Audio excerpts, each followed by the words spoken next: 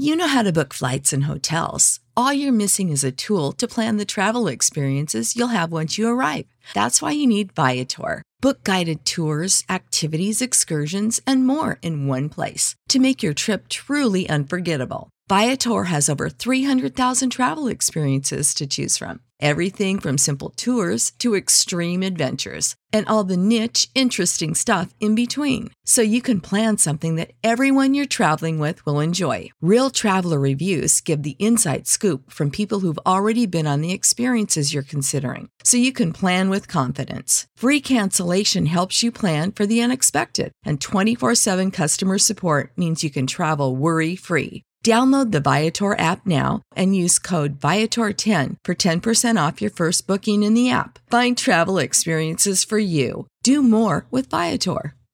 Support for this podcast and the following message come from Corient. Corient provides wealth management services centered around you. They focus on exceeding your expectations and simplifying your life. Corient has been helping high achievers just like you enjoy their lives more fully, preserve their wealth, and provide for the people, causes, and communities they care about. As one of the largest integrated fee-only registered investment advisors in the U.S., Corient has deeply experienced teams in 23 strategic locations. Corient has extensive knowledge spanning the full spectrum of planning, investing, lending, and money management disciplines. Leverage Corient's exclusive network of experts to craft custom solutions designed to help you reach your financial goals, no matter how complex they may be. Real wealth requires real solutions. For more information, connect with a wealth advisor today at Corient.com. That's Corient.com. Corient.com.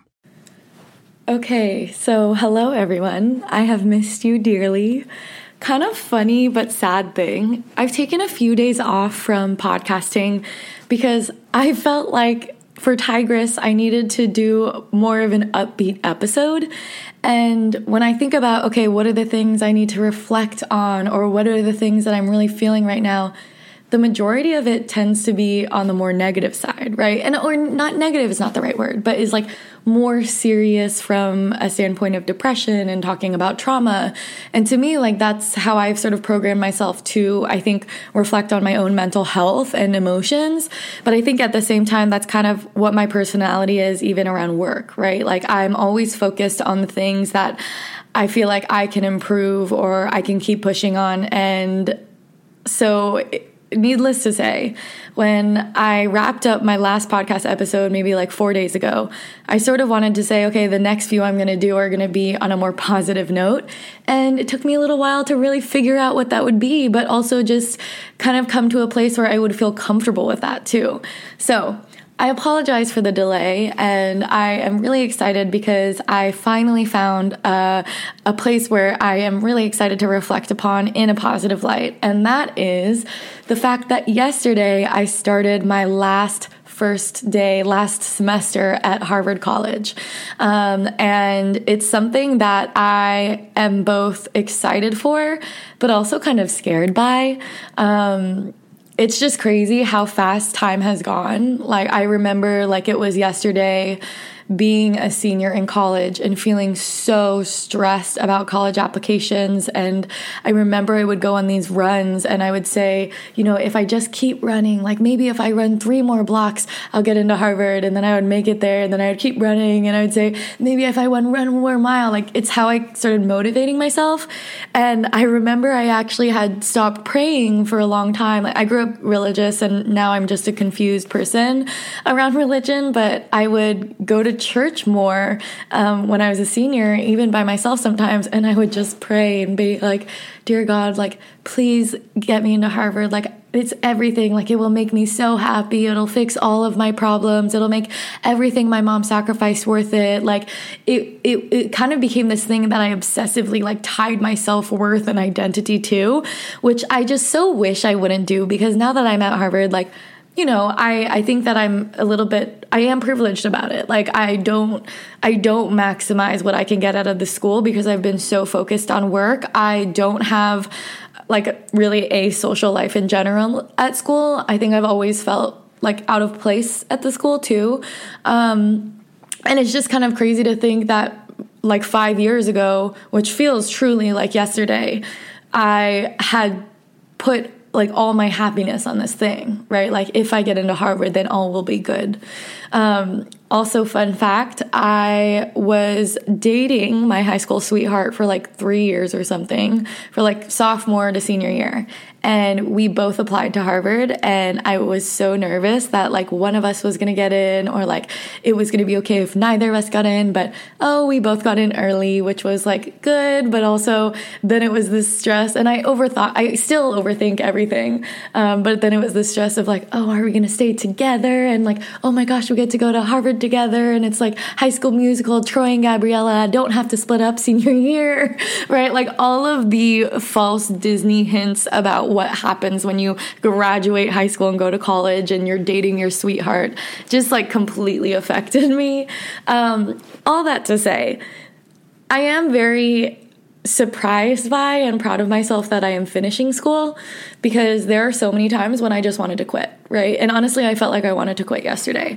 And I'm not going to, but I realized that Harvard has carried this big weight for me because, one, my mom also went to Harvard. And so I think that because, my mom was vocal about, but I also knew as a fact that my mom did sacrifice so much to like take care of me and my sisters, whether that be like truly sacrificing business and her career to make sure she had sole custody of me and my sisters, what she sacrificed from her own mental health and well-being to make sure that my sisters and I were protected, knowing that there were times when she was taking on so much work just trying to keep us afloat. And I think I sort of told myself that if I also went to Harvard and continued whatever legacy that is, that it would make all of that worth it, right? Because as I've talked about in previous episodes, I have really dealt with this element of guilt, right? Like guilt for the challenges or adversity that my loved ones have gone through. And then the other side of that is my mom's parents were much more like typical Asian immigrant parents, right? Like they were very much like you go to Harvard, then you become a lawyer or a doctor. Like I haven't been close with my grandparents, but I will say I have maybe had an actual phone call with them like 3 times over the last 6 or 7 years. I haven't seen them for like almost a decade. But I remember they would call me and be like, where are your grades? Like, are you getting straight A's? And honestly, usually I was on A minuses, B+. I did not have perfect grades in high school. I do not have perfect grades now. But I really had the narrative of, okay, they would call me in high school, see where I was on the trajectory of getting into Harvard. Then I got into Harvard and we called them and they were like, oh, like good, great, right? And that was it. And that was kind of the last time I remember having like an actual sit down conversation with both of them. I've talked to them in passing, like as my mom's talking to them on the phone, but I think that even though I am removed by a generation from my grandparents, I kind of grew up with that as an expectation in my family where like I myself heard the narrative of, we came to America with X dollars in our pocket for you to get into Harvard, right? For you to pursue that education. And for a long time, like that was what I thought was the ultimate goal. And then I get to Harvard and one, I'm heartbroken basically after the first semester from breaking up with my high school sweetheart.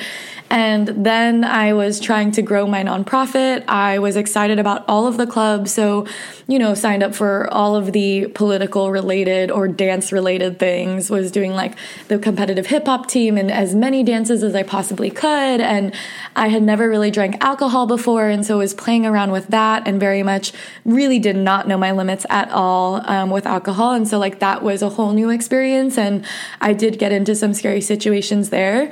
This show is part of the Pro-Democracy Podcast Coalition. I think most of us agree that in a functioning democracy, the winner should be determined by the voters. Well, that almost didn't happen in 2020. Now, extremists are working to intimidate and replace nonpartisan election workers with quote-unquote yes men who might reject election results. The only thing that will stop them is us. We've partnered with the grassroots pro-democracy organization Represent Us to give you the tools you need to protect free and fair elections. Learn more and get involved. Visit represent.us/pod to learn more. And I would also say and I've talked about this in a previous episode where I am a lot more introverted than people think I am. Like, one of my worst social anxiety nightmares is to mingle with people that I don't know. And that is kind of what college freshman year is. It's like mingling with people, asking them these same questions of like, oh, what's your name? Where are you from? What are you interested in studying? Like, all of this mingling that I am just so awkward at. And even if maybe other people don't think I'm awkward, like, I feel so awkward. It feels so unnatural. And yeah, so I would kind of avoid parties, and if I did go, I didn't really want to talk to anyone, and I kind of ended the year with like 1 or 2 friends that I really felt were people that I really related to. And then also my second semester at school, I made sort of maybe the naive and a bit impulsive but also impassioned decision to run for office. And I was then a candidate for Cambridge City Council. And so, one, it put this huge, stab into my social life because there was a lot of judgment about it on campus for, some reasons that were mean and then some that were very valid, right? And then I think at the same time, I wanted to give it my all, right? If I was able to recruit like a team, and I turned to like friends that I looked up to in the space to work with, I had no idea what I was doing. I was just really passionate about it, I think amped up by everything that was happening in the world in 2016. And also I was genuinely passionate about like, this is a college town with so much money with Harvard and MIT. Why is it that our city council looks nothing like the people in the city? And also like, how do we not have student representation? And really feeling the animosity when I started networking with local politicians there.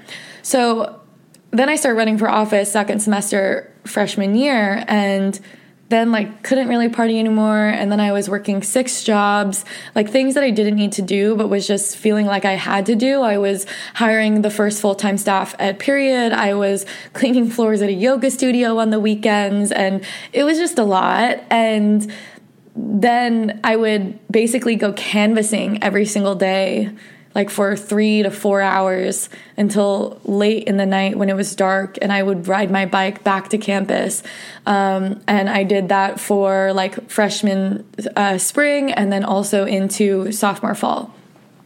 And I think that I don't regret it for the experiences of like, I really believed in what I was advocating for, but I do think that it was really hard on one, like I then didn't really want to socialize. Like, I think I understood how much skepticism there was around me. And so then I had this anxiety where like every time I walked into a dining hall, and it was probably in my head, but I felt like I was like unwanted, or I felt like everybody was judging me. And like, I don't even know if that was the case, but like, I would also regularly hear, oh, like this person said this thing about you. And it just made me feel like I'm a lot more sensitive to it than people think, right? And there were like overt things where people would, posting memes after I lost the election, like kind of making fun of it. And I think that it was funny to some people, but like it really hurt. And there were comments that I saw online around like telling me to go hurt myself and all of that stuff. And, of course there was a lot of positive feedback, but like my mind just focused on that and replayed it in my head anytime I was in a social situation at Harvard. So I would say that it was something that by the end of sophomore year, I felt completely out of place. I hadn't really ever had a meal that year in the dining hall where I wasn't like heads down on a laptop with my earbuds on, right? And so by the end of sophomore year, I think I was just kind of like, I wanted to leave. I ended up taking a gap year, which aligned perfectly with my book coming out. And it was really hard for me to go back. And I think that for me, going back wasn't because I missed the classroom, because to be honest, I don't enjoy being in a classroom. Like I like learning by doing. I'm a very experiential learner. And I keep trying to privilege check myself of like, geez, what 17, 18-year-old Nadia would do to like experience Harvard is crazy. Like I really thought that I I'm getting emotional, but upbeat episode. But it's just, I think I had all these expectations for college of what it would be like based off of what I saw from like Gilmore Girls and these different like TV shows and movies I watched. And then I got there and I think I just sort of fell into my workaholic habits and was like not finding my people, was feeling like isolated more and more. And then also I just like completely kept choosing my career. The more speaking came off, I think because I wanted to escape kind of from campus. I was like traveling a lot. And so even when I went back to school in junior year, and a lot of that was because of, I think, the roots of my family pressure being like, okay, I'm starting Harvard, I'm going to finish it, right? And just being so close to a diploma. I think that like when I got back to school junior year, I sort of had the mentality of like, okay, let me just do school, but try to be on campus as little as possible, right? So like I quit almost every club and I wanted to be there basically for like 1 or 2 days a week. And for my second semester of junior year, and honestly, like my last semester as a senior, I was on campus 1 or 2 days a week. So I would fly in, like last semester I was flying in, or not last semester, my junior year, I was flying in Monday mornings and usually leaving Monday afternoons. I was trying to take every class pass fail. And if I wasn't, I was trying to align my classes so that one, I thought they were interesting, but at the same time that they all aligned on one day. So I didn't really have to be on campus. And it's just something that I really struggle with because I also like look at my career at Harvard and I'm like, oh, this is something that I'm going to regret in 30 years, right? I have all these mentors who are like, one, don't drop out of school, but also mentors who are like, you don't realize how lucky you are just to have the opportunity to learn, right? And I really tell myself that, and then I feel like worse for it.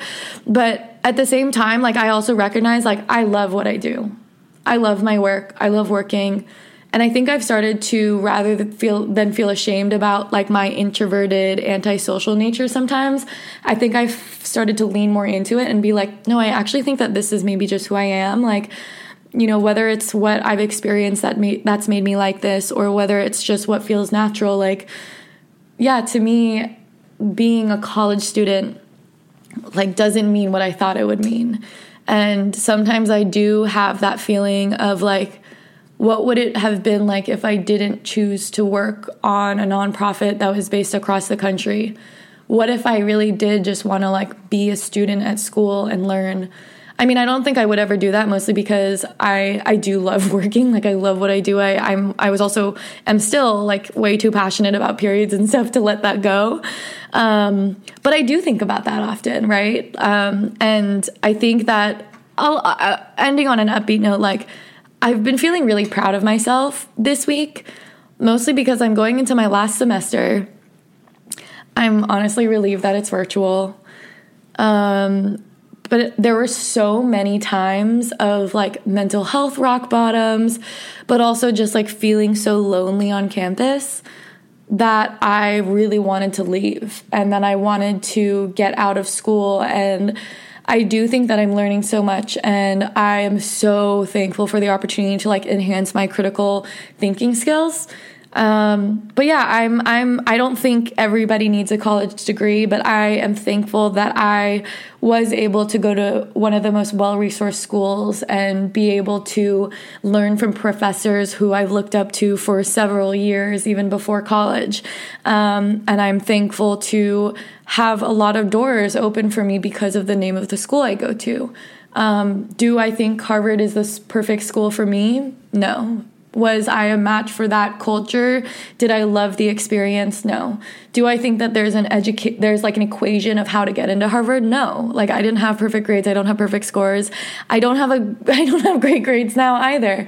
But I'm proud of myself for finishing. I'm excited to have like a degree, and I am also excited to be done with school. Like I am so ready to just not have to do homework anymore. And I'm just going to really relish the opportunity to have the classroom environment just to have structure around my learning. And I'm excited for it. And I'm sending love to everyone as you start your spring semesters, and wish you the best. Prescription products require completion of an online medication consultation with an independent healthcare provider through the LifeMD platform and are only available if prescribed. Subscription required. Individual results may vary. Additional restrictions apply. Read all warnings before using GLP-1s. Side effects may include a risk of thyroid C-cell tumors. Do not use GLP-1s if you or your family have a history of thyroid cancer. If you've struggled for years to lose weight and have given up hope, did you know you can now access GLP-1 prescription medications at TryLifeMD.com? We're now offering eligible patients online access to GLP-1s, the breakthrough prescription medication that can help you lose body fat and weight. Listen to what people are saying. It's fun to put on jeans that you couldn't get into 6 months ago. Every morning, I look forward to getting on the scale. For anybody who's struggling with their weight, it's a godsend. And here's the best part. Your insurance may cover 100% of the cost of your medication. So go to TryLifeMD.com to have your eligibility checked right now. Get started today at TryLifeMD.com. That's TryLifeMD.com. You know how to book flights and hotels. All you're missing is a tool to plan the travel experiences you'll have once you arrive. That's why you need Viator. Book guided tours, activities, excursions, and more in one place to make your trip truly unforgettable. Viator has over 300,000 travel experiences to choose from. Everything from simple tours to extreme adventures and all the niche, interesting stuff in between. So you can plan something that everyone you're traveling with will enjoy. Real traveler reviews give the inside scoop from people who've already been on the experiences you're considering. So you can plan with confidence. Free cancellation helps you plan for the unexpected. And 24/7 customer support means you can travel worry-free. Download the Viator app now and use code Viator10 for 10% off your first booking in the app. Find travel experiences for you. Do more with Viator.